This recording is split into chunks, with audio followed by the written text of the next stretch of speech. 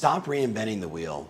I mean, you look at what's happening around the world today. Yes, we always want to be innovating, but do we want to be innovating in an obnoxious, crazy way, or do we want to just take what we know absolutely works, personalize it, make it a little bit better? You know, you take what absolutely works and you make it just a little bit better, you could end up with something like the iPhone. Think about it for yourself. I just interviewed this guy, Ron, talking about his incredible book, Decoding Greatness, and it really is the story of my life. I am a sum total of the men and women that I've met. What I figured out is they were really good at something, and I want to take a piece of that and put it in me so I could take basically in 2 hours what takes most people a decade to understand in terms of their level of greatness, and bring it into me and into my DNA so I could again go out and do more, be more, achieve more, find more joy and happiness, and do it faster. My question for you is, who are you modeling right now? Who are you going in and saying, how did Tristan do this? How did Laura do that? And figure out all the little details that got them there. What was the backstory? Why did they do it?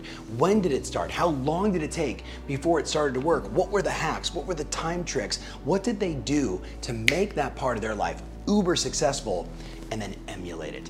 Take it on. Look, at the end of the day, we all got the same 24 hours, 7 days a week, 365 days in a year. We all got it, but how we use that time matters. And if you could figure out a way to save hours or weeks or years just by modeling somebody else's greatness, I think that's an excellent use of your time. So for today, why don't you write down the 5 or 6 areas of your life where you want the most improvement from?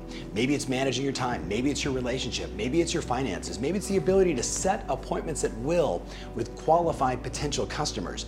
And then ask yourself, who do I know that's doing that in a beautiful way, an effective way?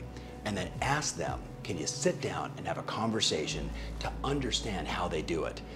Know this. The vast majority of people that I've asked that question to said, absolutely, yes, I am here for you, and they were thrilled that you asked.